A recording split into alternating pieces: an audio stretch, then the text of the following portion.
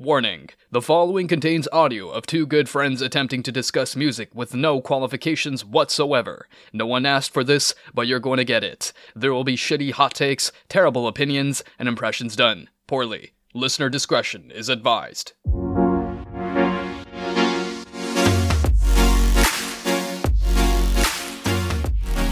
Howdy, y'all. It's time for another rootin' tootin', boot scootin' boogiein' wonderful edition of music. Maria. And also Drake. Woo! We are not in the brood book today. We are in the comfort of my own home. Drake has been through the trenches. He has been through the ringer, but by the grace of God, he is here with us today. So y'all better appreciate this man for coming into your ear holes to provide us with some quality content, insight, and shenanigans. Having a great time.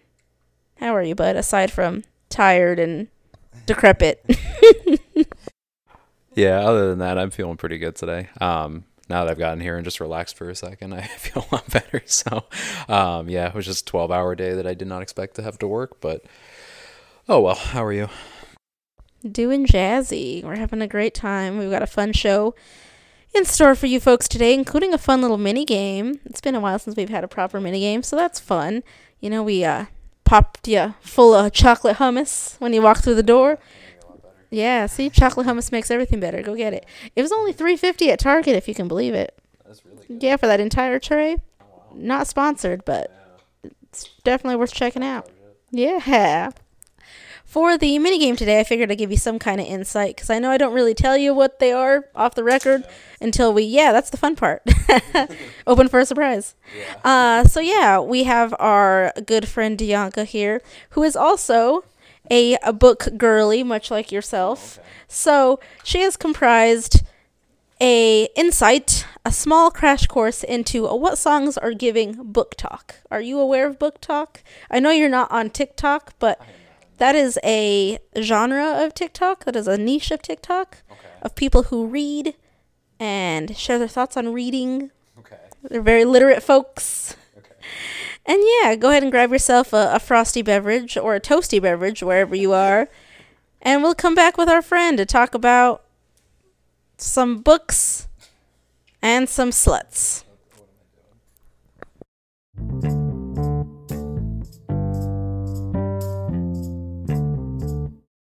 All right, folks, strap in. We're about to have a conversation. She's already corpsing. This is going to be great. Yeah, Drake has no idea what he's getting into, and we're just having a silly, goofy time. We're just giggling. I have a funny face, according to our guest, so that's why she's laughing. Damn, she really said, hey, you looking funny, pal. Looking like a real jokester. But yes, we'll like to introduce you to our friend Dianca. Friend to all, or friend to most. Tolerates all. Yeah, tolerates all, but a friend to few. We'll go with that. Yes, an avid...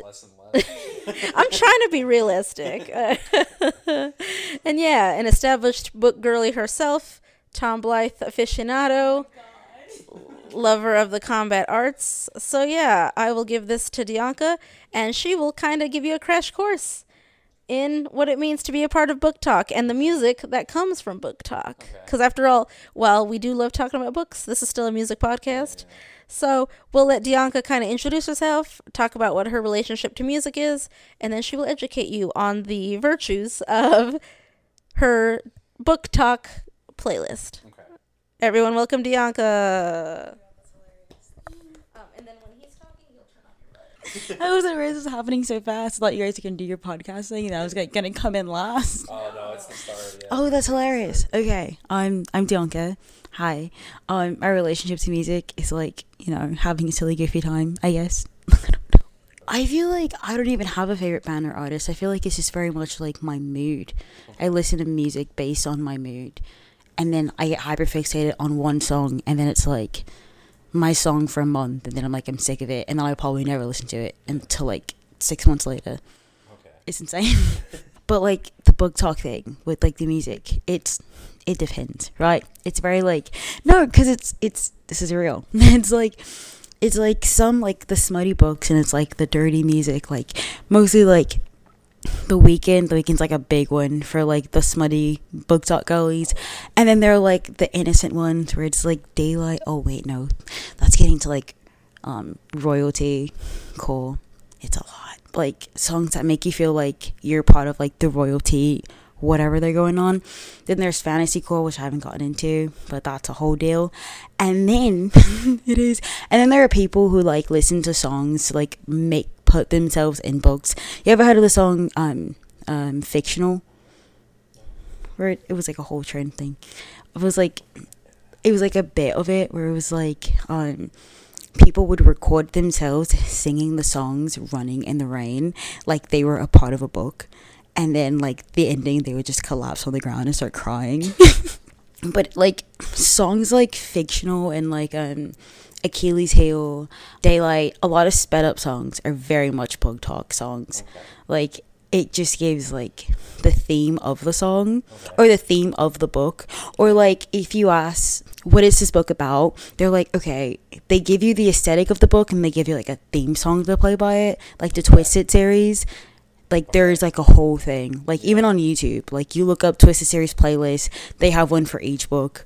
Okay. It's crazy. It's hilarious, though. It's amazing. Or, like, for the Harry Potter books, I'll listen to, like, brown noise in the background. Or, like, Harry Potter playlists. It's like an orchestra. It's just very, like, mythical orchestra. Or else it's not Harry Potter. It's not giving Harry Potter. Yeah. So what are these videos with people running in the rain then? I'm very confused about that. Are they just doing parts from the book and putting music in the background that they think fits what the book aesthetic is? No, they're playing the song. And like it's like a part of the song that's the ending. So Fictional is basically like the song. I forgot who it was by, but basically her song is very much like she's living in the real world, but she'd rather be in a book. And it's like there are no good men in the real world, so it's like fictional. It's like falling in love with like a guy in a book, because like she'll go, "It's all for you, but you don't." It says it's really good. Well, hey, it's my entire life. So it's by Chloe Rose. It's a really good book. It's a newer song. It's very like indie talk, book talk. It just got really popular on Book Talk, and people like they would dress up in like these gowns. And it's like they'd act like a princess, or they're in the book. The sense of you reading a book, you being so engulfed in the book that you are the main character, and then you're finishing the book and realizing that like none of this exists and it's not real and it's sad. I mean, I don't even know, because I'm very confounded. That's a great way to describe what I'm feeling right now, actually. You're just like that emoji of that guy who's just standing there. I don't. Yeah, the fucking Monsters Inc. characters out here. Yeah. I don't understand. I don't understand anything on TikTok, if I'm being honest with you here. I mean, like, most of them, like, read the books and they give you, like, well, like, they, like, rate it and, like, well, I like this in this book and like that in that book. Like, that is book talk. But then there are, like, the people that are like, dude, this book is so good. And they'll show you a quote and they'll have, like, the music playing behind it that represents that book. And if it's, like, a smutty quote, honestly, that's half the reason. That's half of the books I read, if I'm being honest. Like, I'll be on TikTok just scrolling and it, like, shows you a quote of, like, the book. And it'll have, like, the music that represents, like, the playlist behind it. And then it's like, dude, you guys have to read this book. And then, like, sometimes you read the book and you get up to that quote. You're like, this is amazing. Then other times you read the book, get up to the quote, and I'm like, why did you do that? This is more sad than I thought it was going to be, if I'm being honest with you. This is turning into her just trauma dumping. Yeah. I don't know what to make of any of it. So I'm just here to get a background, essentially, on Book Talk and the whole atmosphere and what they're doing on there. Okay, fair enough. I don't understand it, but I'm trying to. You know? That's what we love to do here. We love to put Drake into unknown territory and be like, this is what's going on in the world. Yeah. This is what people do. Yeah, because I don't. Yes, and just to clue you in on the inside joke there, the "Are You Lost, Baby Squirrel" is a meme from TikTok, basically satirizing the ultra serious, like, Dom 50 Shades type gentlemen in, like, these smutty novels. Okay. And, like, their big fucking line is, "Are you lost, baby girl?" And it's so unserious. So then, of course, because the internet is also inherently unserious, they created a meme called "Are you lost, baby squirrel?" So yeah, hope you enjoyed that.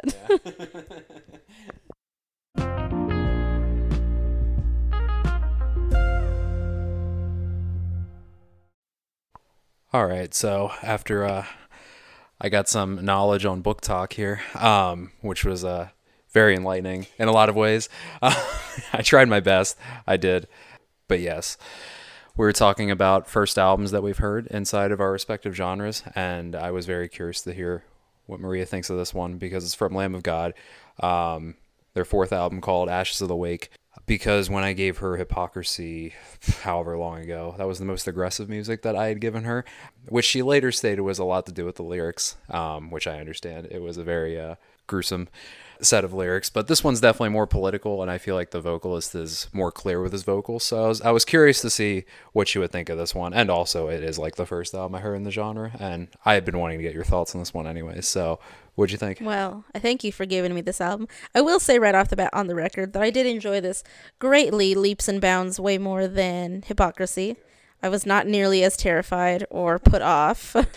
I was not nearly as fearful for my life and wondering if these gentlemen were going to hunt me down and also skin me. So, love that. They're just, having a silly, goofy time, as they do. But I did enjoy this album because this is the first I've ever heard of Lamb of God. But I knew of them. Yeah, like, unlike a couple of other bands that you've given me before on the pod where I just have never heard of them, never really listened to them. This was fun because I have heard of Lamb of God because my brother, I believe, was a fan of theirs. I just never really listened to them. He was like a heavy metal kind of guy. He did like, these Lamb of God guys, these, I was trying to use a non-mainstream metal guy that he liked, but I can't think of it right now. But just know he was very cool. Like a Def Leppard kind of guy. Maybe that's not the word I'm looking for. No, I retract that. Pour Some Sugar on Me, though, is a bop. I don't mind Def Leppard, but if we're going for cool points here, I don't think Def Leppard fits the bill. No, as soon as it left my lips, I was like, nope, that's not the point that I wanted to make. But in any case, this was fun. I enjoyed that while I had never heard anything from these gentlemen before, they were exactly how I imagined them to sound. And I love that. Sometimes when bands subvert my expectations and get a little weird, like Isan last week when I was not expecting him to get as weird as he did, I was like, this is fun. But then there's also a fun fondness to somebody also just meeting you at those expectations. So before I get into the first track on this album, which is called Laid to Rest, off of their album here that came out in 2004. You did say that this was the first album you had ever listened to in the genre, so I just gotta ask for future context. Did you listen to this in 2004, or did you listen to this after? That is actually a good question. I know if it was after, it wasn't too long after. I just don't remember when it was exactly. I might have listened to it when it came out, though, because my brothers loved it, and then I just kind of heard it through, like, osmosis by them, so it was probably pretty close to that point, so I was 8 at that time. Well, hell yeah, brother. I liked this opening track because not only does an opening track have to be objectively good to get my attention, I feel like that's a water is wet kind of situation, but I think as well you are correct in telling me that this gentleman really has some pointed things to say, and while they aren't nearly as aggressive as Hypocrisy, I was still able to enjoy how blunt he was and how just direct he was. So I just want to give a little dramatic reading. I have the lyrics pulled up here of just the first couple lines of this song, because mind you, when this is the beginning of an album, again, you don't have expectations aside from really what I knew of Lamb of God, but here's what some of the lyrics were in this song for those who don't know at home. Console yourself, you're better alone, destroy yourself, see who gives a fuck. And this man just says that with his whole chest. And I said, all right.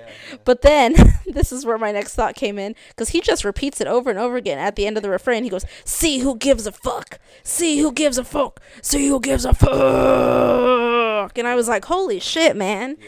This is rock. But also, I was like, yeah, giving the devil horns. But at the same time, I was like, is 9-year-old Drake okay? If this is the first thing that you heard as a 9-year-old youth, I was like, I understand, but also I just need to know, was he okay?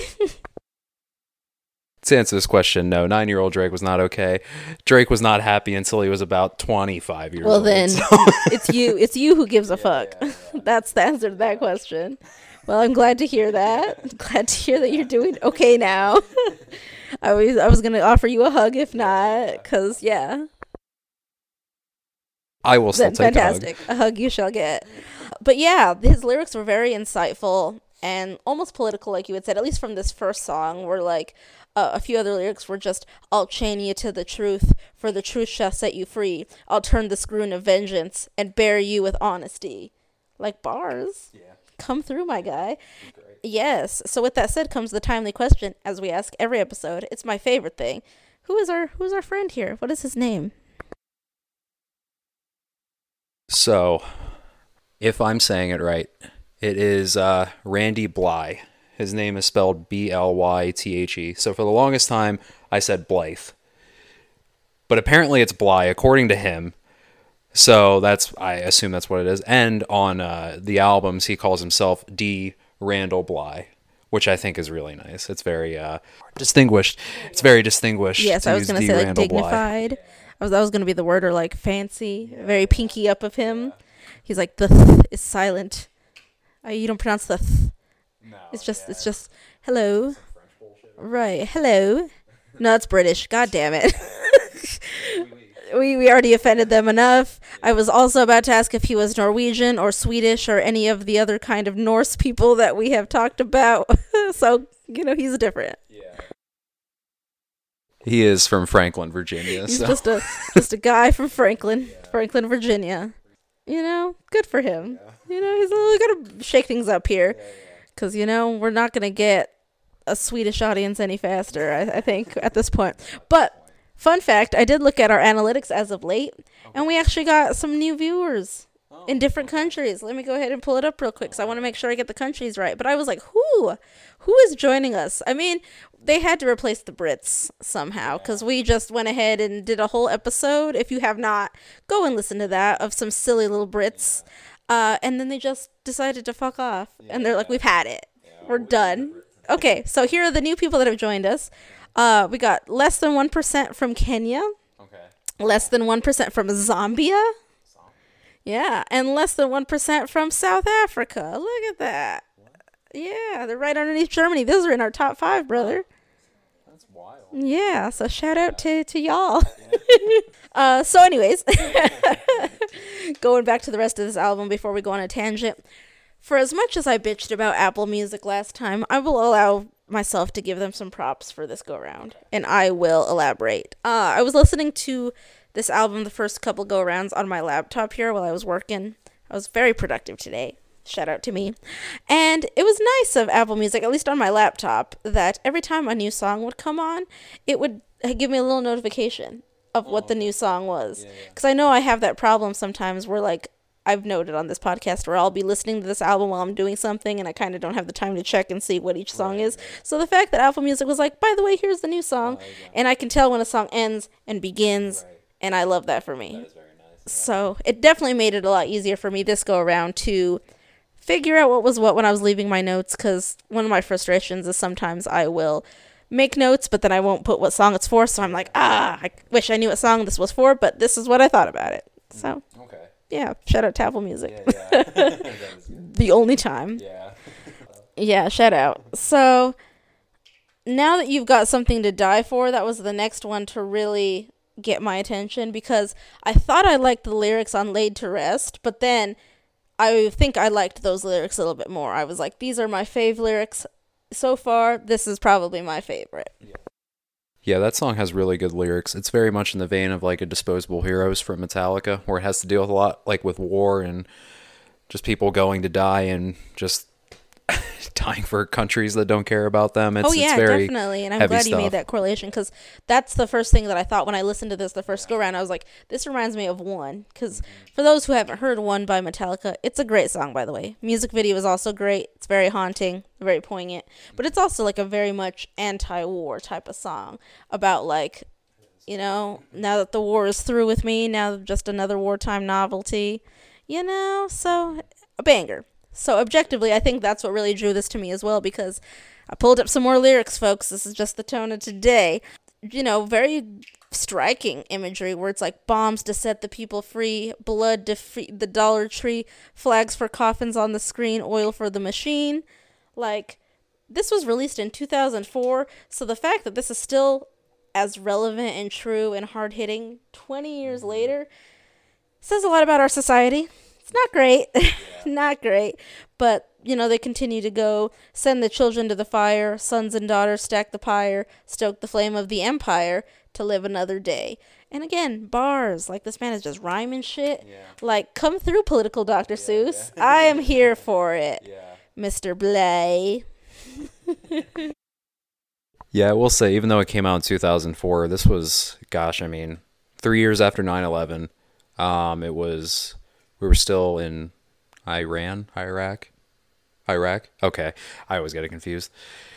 But yeah, like, this was still in the heart of that war, and I'm sure you might reference it when you're talking about the rest of the album, but the instrumental-ish song towards the end, Ashes of the Wake, has like a snippet of some politician talking about the war in Baghdad, and it's a very chilling quote, to say the least. Wasn't really a note that I had specifically for Ashes of the Wake, but it's a similar sentiment that I have in my notes here, so I will get to that. But going down the line a little bit more, just going to other songs here that caught my attention on the album. Strangely enough, my autocorrect on my phone when I was taking notes put a little asterisk on the A of Omerta. So I wanted to know if that was a thing, or where that where that song title came from, because I was like, that's very interesting that Google just auto-corrected the spelling of that to like a accent on the A. Yeah. But again, I Googled it myself because I am, if not, a very insightful human. Looks like Omerta, and you can see here the asterisk. The accent right here. It's not like the Spanish one, but it's like the other one. And I guess that defines an extreme form of loyalty and solidarity in the face of authority, which blends with the theme. It does. This man said, I got words. Yeah. I'm going to use big words. Yeah. So now I'm wondering if I'm even pronouncing it right, like Omerta or Omerta. In the song, he says Omerta, so yeah, I think it's fine that way. There's not oftentimes that I pronounce things right. Yeah, it's gone on the actual like song title, but I guess the actual word itself, for those grammar Nazis at home, it has an accent on the A, okay? Don't come for me. Don't come for Lamb of God. Don't come for Bly. All right. It had my pretty much favorite facet that did continue throughout the entire album was that there were little snippets of like spoken word in between the songs. And man, I just love a good spoken word. I don't know why, but I think it adds such a level of like poignancy and interestingness. I can't think of another big word for that. I've used all my big words with Omerta for today. That's my big word quota. But yeah, like the fact that you just interjected some spoken word kind of like in the middle-ish type of, I just went, this goes hard. Yeah. Because, you know, it does. And then actually I do have a note for Ashes of the Wake for that too, because I said, hey, I like the spoken word in the middle too. So there you go. Works out. I don't even know what I'd be writing down sometimes, but apparently past me did enjoy that little spoken word from Ashes of the Wake as well. So yeah, spoken word through albums, when done correctly, I think can add just such a great layer to storytelling versus, you know, just musicality. And since we're on the topic of Omerta here, that's we go back to this question every once in a while, because you asked me before we started the podcast, like what I consider heaviness to be. If anybody wants to know my answer, that song is a really good example, because that has such a deep and sludgy riff to it that I think is amazing, and it's just the whole song, and it builds up.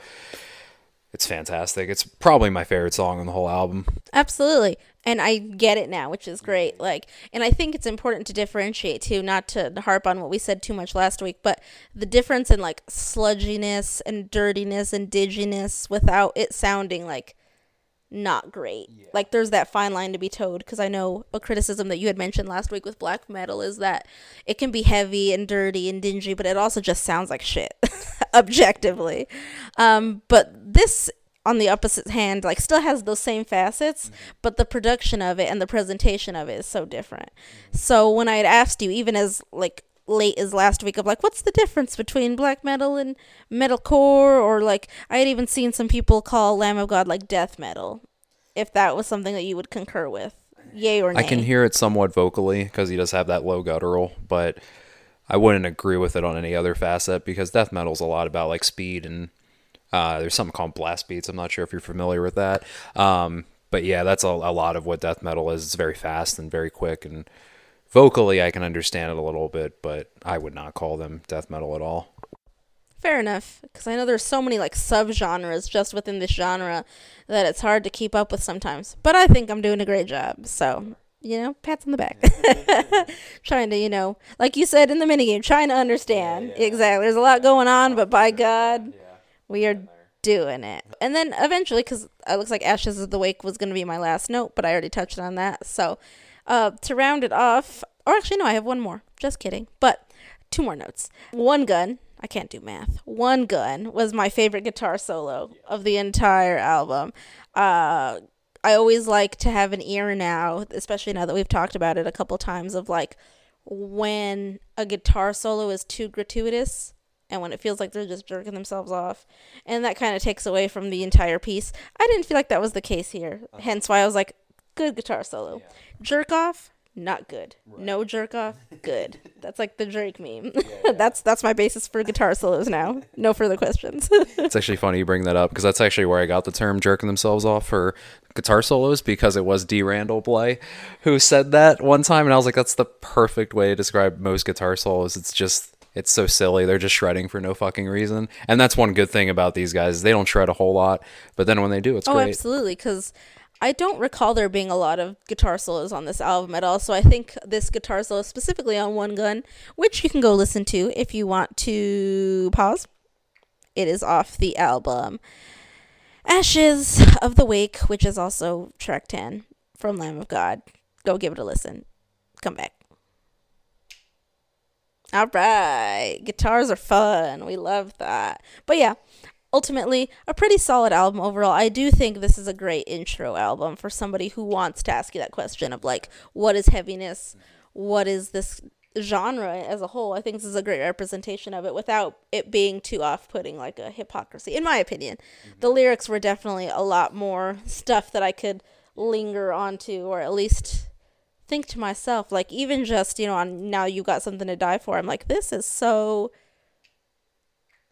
what's the word I don't want to say insightful, and I don't want to say intelligent, because obviously I just think that they have intention and they have purpose. Like, he's not just saying this shit just to say it. Like, you can tell that he means it, and this is something that he actively believes in.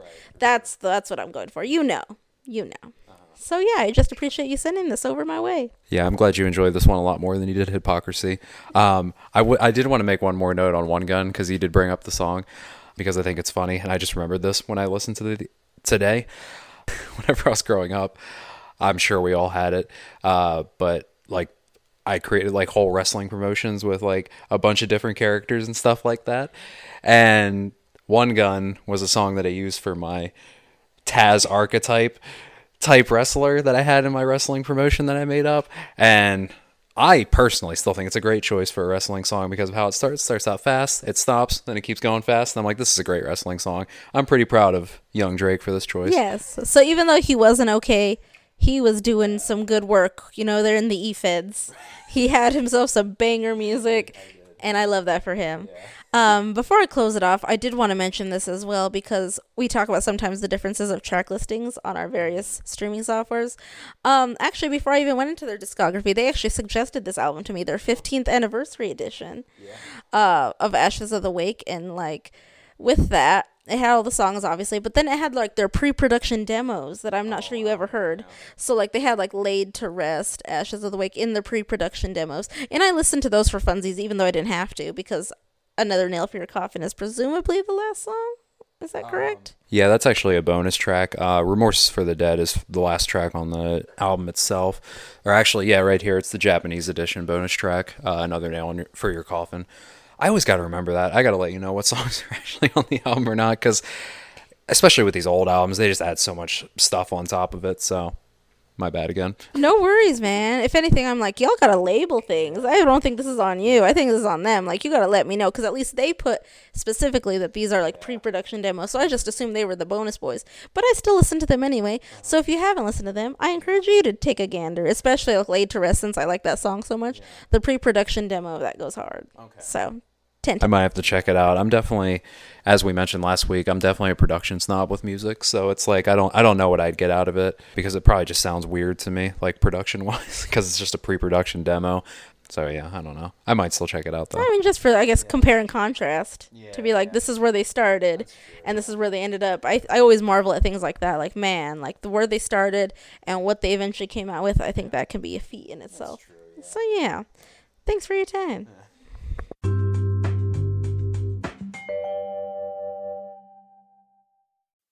All right, friends, we are back. It is time for Drake's portion of the episode.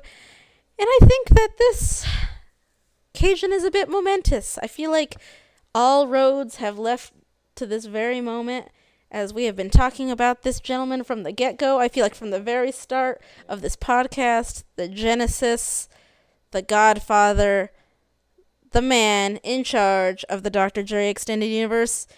Today, Drake will be talking about the first album that I ever listened to in my genre, and that was none other than Dr. Dre's 2001 album, which Drake, funnily noted, came out in 1999.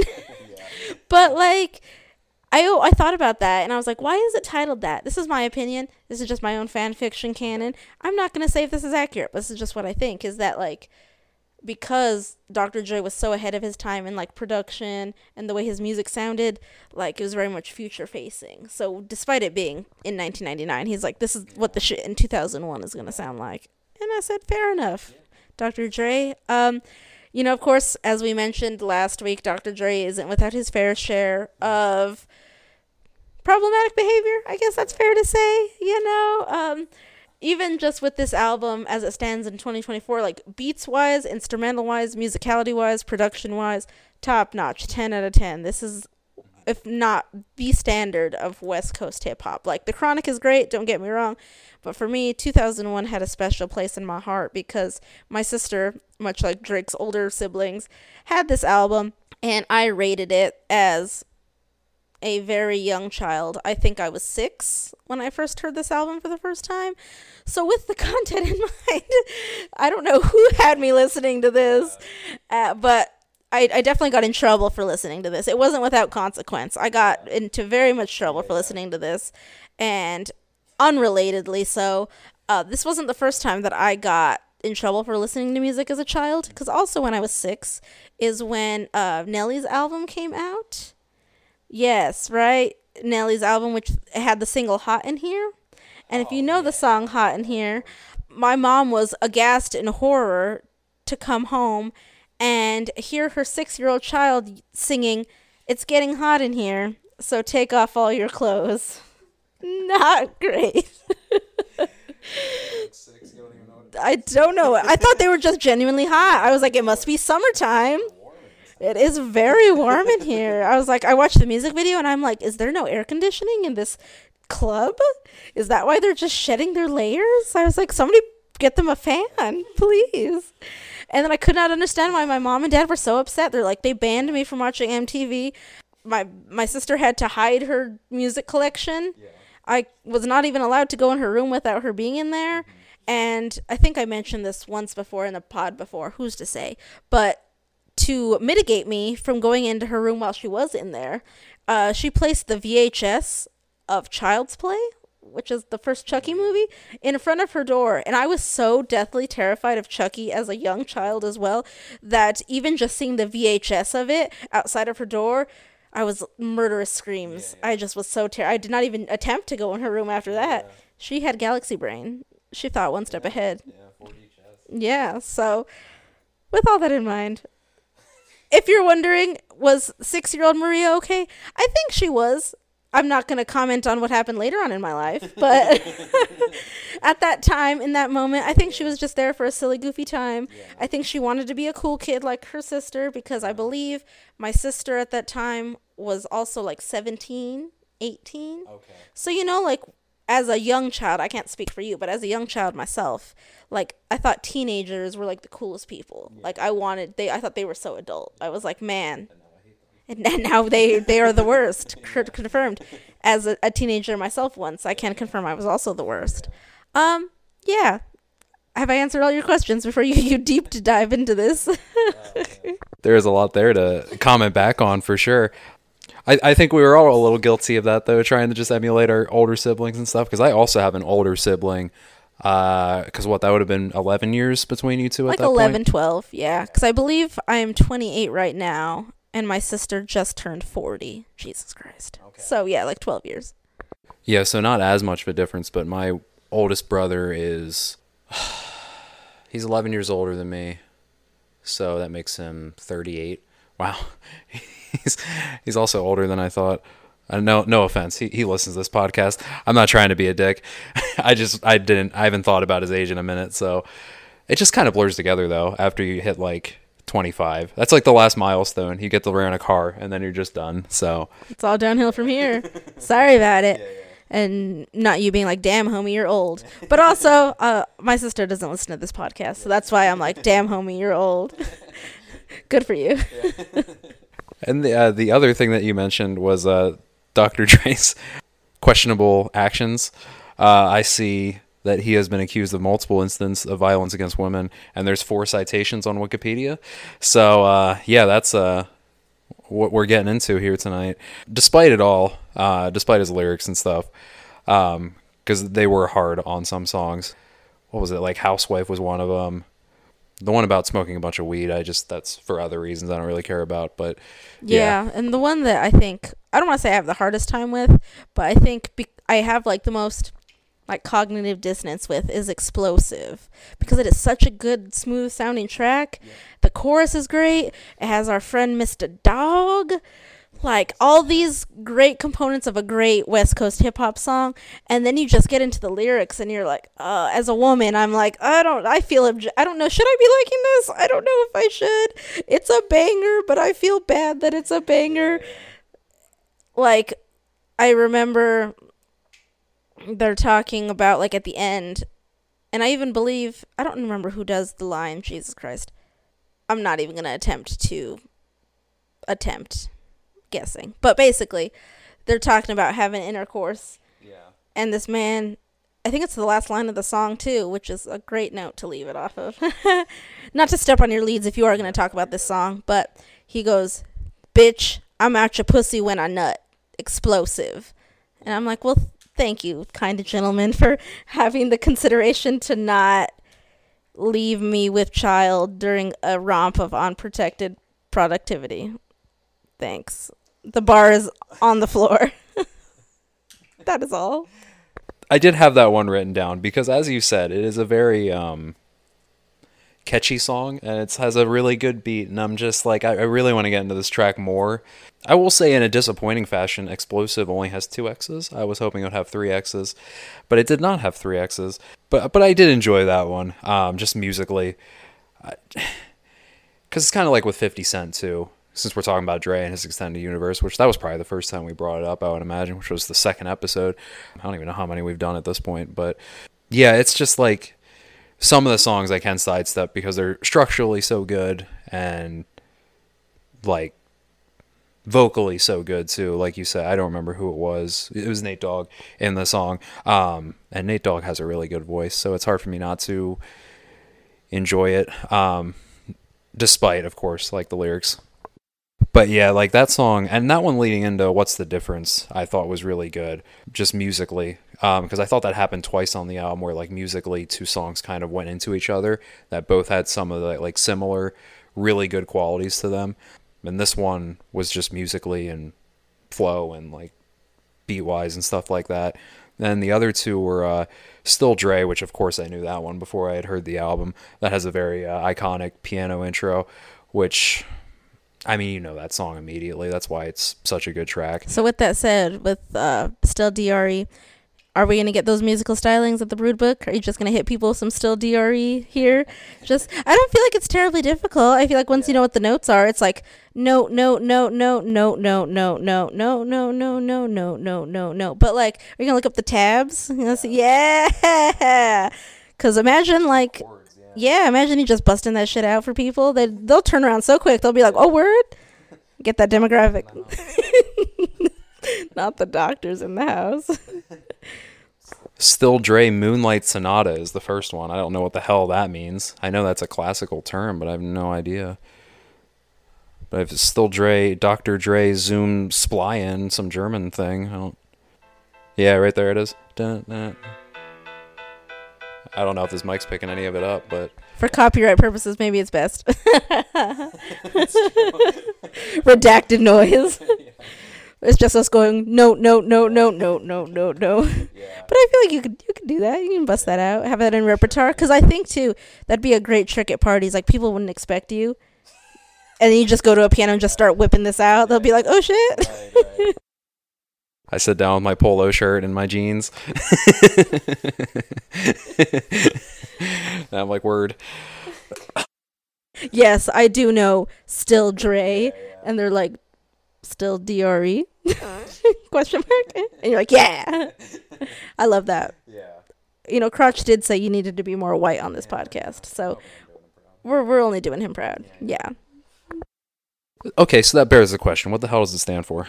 DRE. I think it's just his name, but it's spelled out. Okay. Like it's the DRE, which is, but I think that sounds cooler than it's the Dre. Like just musicality wise, like with the beat and how the song is structured. Okay. You know, it's the DRE. Gotcha. Rolls off the tongue a little easier. So no like rap genius needed here for this one. Okay. I just wanted to make sure because I don't know if I should feel bad for calling it just Dre. But if it doesn't stand for anything, I'm just going to keep calling it Dre because it's funny to me. But yeah. And the next song after that is Big Egos because it has that nice undertow of piano. And it's weird. Like I kind of wish there was more of it. But like at the same time, the fact that there is just a little bit of it makes it so valuable because it's like they do something here with, you know, explosive and what's the difference and how they structure the songs, and then these two with how they have the piano underneath it, makes all of it stand out in a good way. So, and it like I know this is vice versa, so don't come at me. I'm not saying that Fort Minor inspired Dr. Dre. I'm just saying that I listened to Fort Minor first, and that's what it kind of put me in mind of was how Mike Shinoda would do his piano stuff, which I thought was the best part of that album for me, and why it's still one of my favorite albums you've given me. So I very much enjoyed that. I did want to shout out the intro too, since we're a little all over the place, but it's okay. What was that movie thing? That sound? It was like the TFX sound? Is that what it was? The THX sound? Yeah. Funnily enough, for legal purposes, the next following statement is a joke. I do not partake in any of these aforementioned activities on the album, but when that stuff starts to hit for me, I feel like it's the THX noise. I just, because people ask like, what's it like, and I'm like, just imagine like you're living your day in everyday life, and then all of a sudden it's just and then everything is in like 3D Technicolor. So that's why I'm glad personally why that was included in the intro, because that's how it feels for me. Again, for legal purposes. We're just having a silly haha. I don't know what you mean. Yeah, it was a fun way to start the album though. Speaking of things that like noises that have an impact on you as a person, listening to Act Right. Did I say that right? You're doing great. All right, cool. I'll take it. There's a car horn in that song, and listening to that when you're on the road, driving for a living, is fucking terrifying. That's hilarious, because myself and Dianca had a similar experience driving today. It wasn't song related or anything like that, but we're just driving down. We're coming back from Aldi, and we're having a silly, goofy time. And then I just hear like this siren blaring, and I go, "Oh God, the drugs aren't in the car." And it was just a fire truck. So, immediate panic, immediate terror. I was ready to put my hands up and sweat. They're not in here. I have nothing what you're looking for. Please. I just got my driver's license.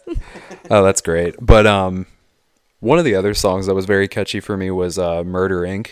I thought that had a like a. There's a lot of rap songs that'll have like a horror vibe to them, just out of nowhere, which I don't mind. But it's very.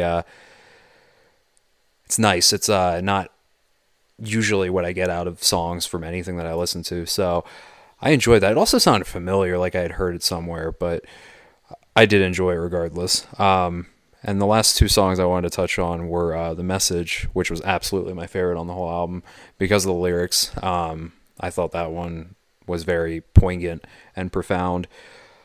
And I think the tone of the music matches it very well, because I think, not to say that there are a lot of bad, sadder songs and more deeper songs, but sometimes they just don't hit it like perfectly. Like, you just got to have like a really nice riff or like a nice beat in the background. And I thought they did a really good, or Dre did a really good job with that. And Mary J. Blige was on that song too, and she did amazing on that track too. She was an absolute like yin to his yang almost on that song. So yeah, and then the last song that I wanted to touch on is the last song on the album, and this is more just funny for me because I love that 70s show.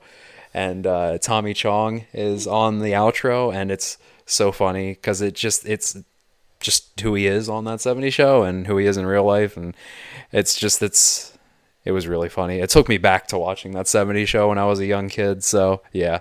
And Lord knows you love some of that 70s show. Kitty Foreman Stan Club right here. Kitty Foreman's the best. Well, I'm glad you enjoyed it. All problematic elements of this album aside, if you're able to just understand the musicality of it and the structure and the production, it's something that anybody can really enjoy. Yeah. You know, you just kind of have to check your moral compass at the door for a minute. Yeah, for sure. But other than that, you know, I think it's really fun. And I Googled this while you were talking just to make sure I wasn't full of shit. There was actually a whole orchestra about this album that was last year, I believe. And so, yeah, so like, it's an orchestral rendition of this whole album, and it's an orchestra with a conductor and everything. And they do touring, like they go to Glasgow, they go to Liverpool, like they're on Ticketmaster. I mean, I wonder if are they coming back this year? The last show that they had was in August of 2023. Word, they're gonna be in Salt Lake City. That's far from here, but in May they will be back again. So that's pretty neat that they do like a orchestral version of. Yeah, so I know how much you love your orchestra. So maybe look up they have videos on YouTube. Yeah, so yeah, Alternative Symphony is what they're called. Oh, cool. Okay. So yeah, give them a look-see. I will.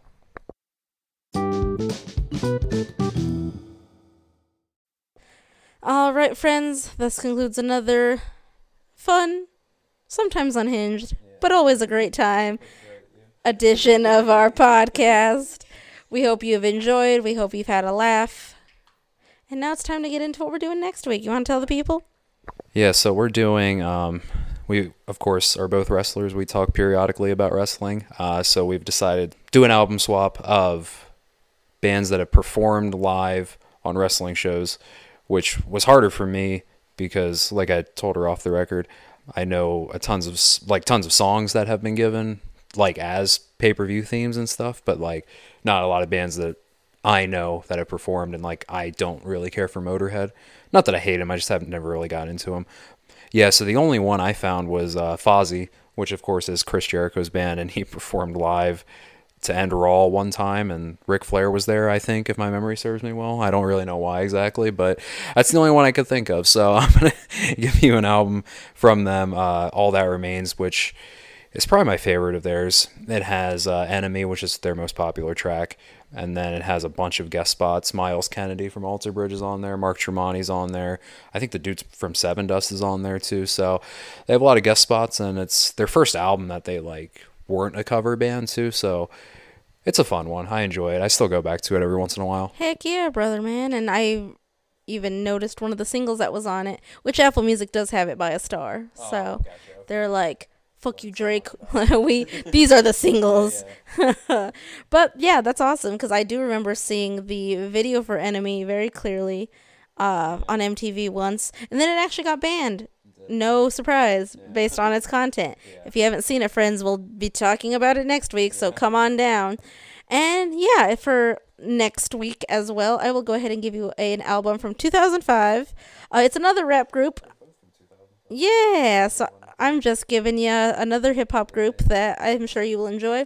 It is from the band 3-6 Mafia. Yeah. And they did a live performance on a random episode of SmackDown around that same time. And they notoriously sing Mark Henry's theme song, the whoa, hey. Somebody gonna get their ass kicked. Somebody gonna get their wig split. Most Known Unknown is that album from 2005 that I'll be giving to you.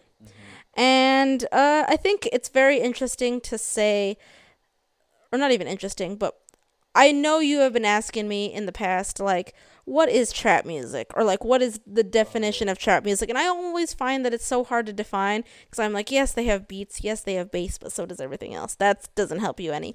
So I think this will be a great album for you to listen to because 3-6 Mafia are known as being, like, pioneers of that trap sound.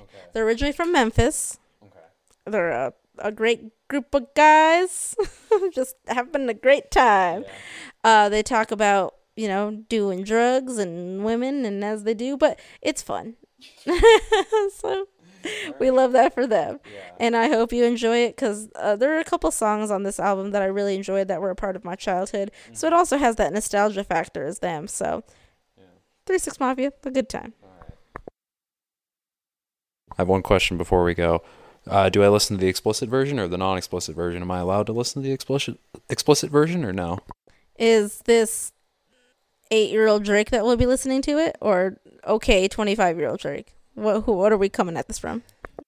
It's 25-year-old Drake. Then he can listen to the explicit. All right. Anything less, it's a no-go. All right, fabulous. He found it on Spotify. We're just making sure all the clearances. Yeah. Juicy J, who is a member of 3-6 Mafia, he went off to do his own solo stuff, which is all fine and dandy. And I don't know if you've heard it. Maybe you have, maybe you haven't, but he had a notorious song that came out, I want to say a couple years ago, like 5-6 years ago, maybe. My time of things is very skewed, so that might be wrong. But Juicy J, nonetheless, from 3-6 Mafia, did a song called Bands That Make Her Dance. Okay. And I'm sure you can surmise what that's about. Dianca here, thank you for being a part of our lovely mini game. She nodded in approval. She's like, I know bands make a dance. I know all about that. What's your real name? And not just rip a name. That's a line from that song. Yes, we can't play actual snippets, so that's my rendition to you. Yeah, okay. And I hope you enjoy. Take care for now, friends. Love yourself, love the planet. Signing off, not from the Brood Book, but we'll probably be there next week, depending on if Drake can make it out of the trenches. Yeah, and we'll talk to you soon. Bye-bye.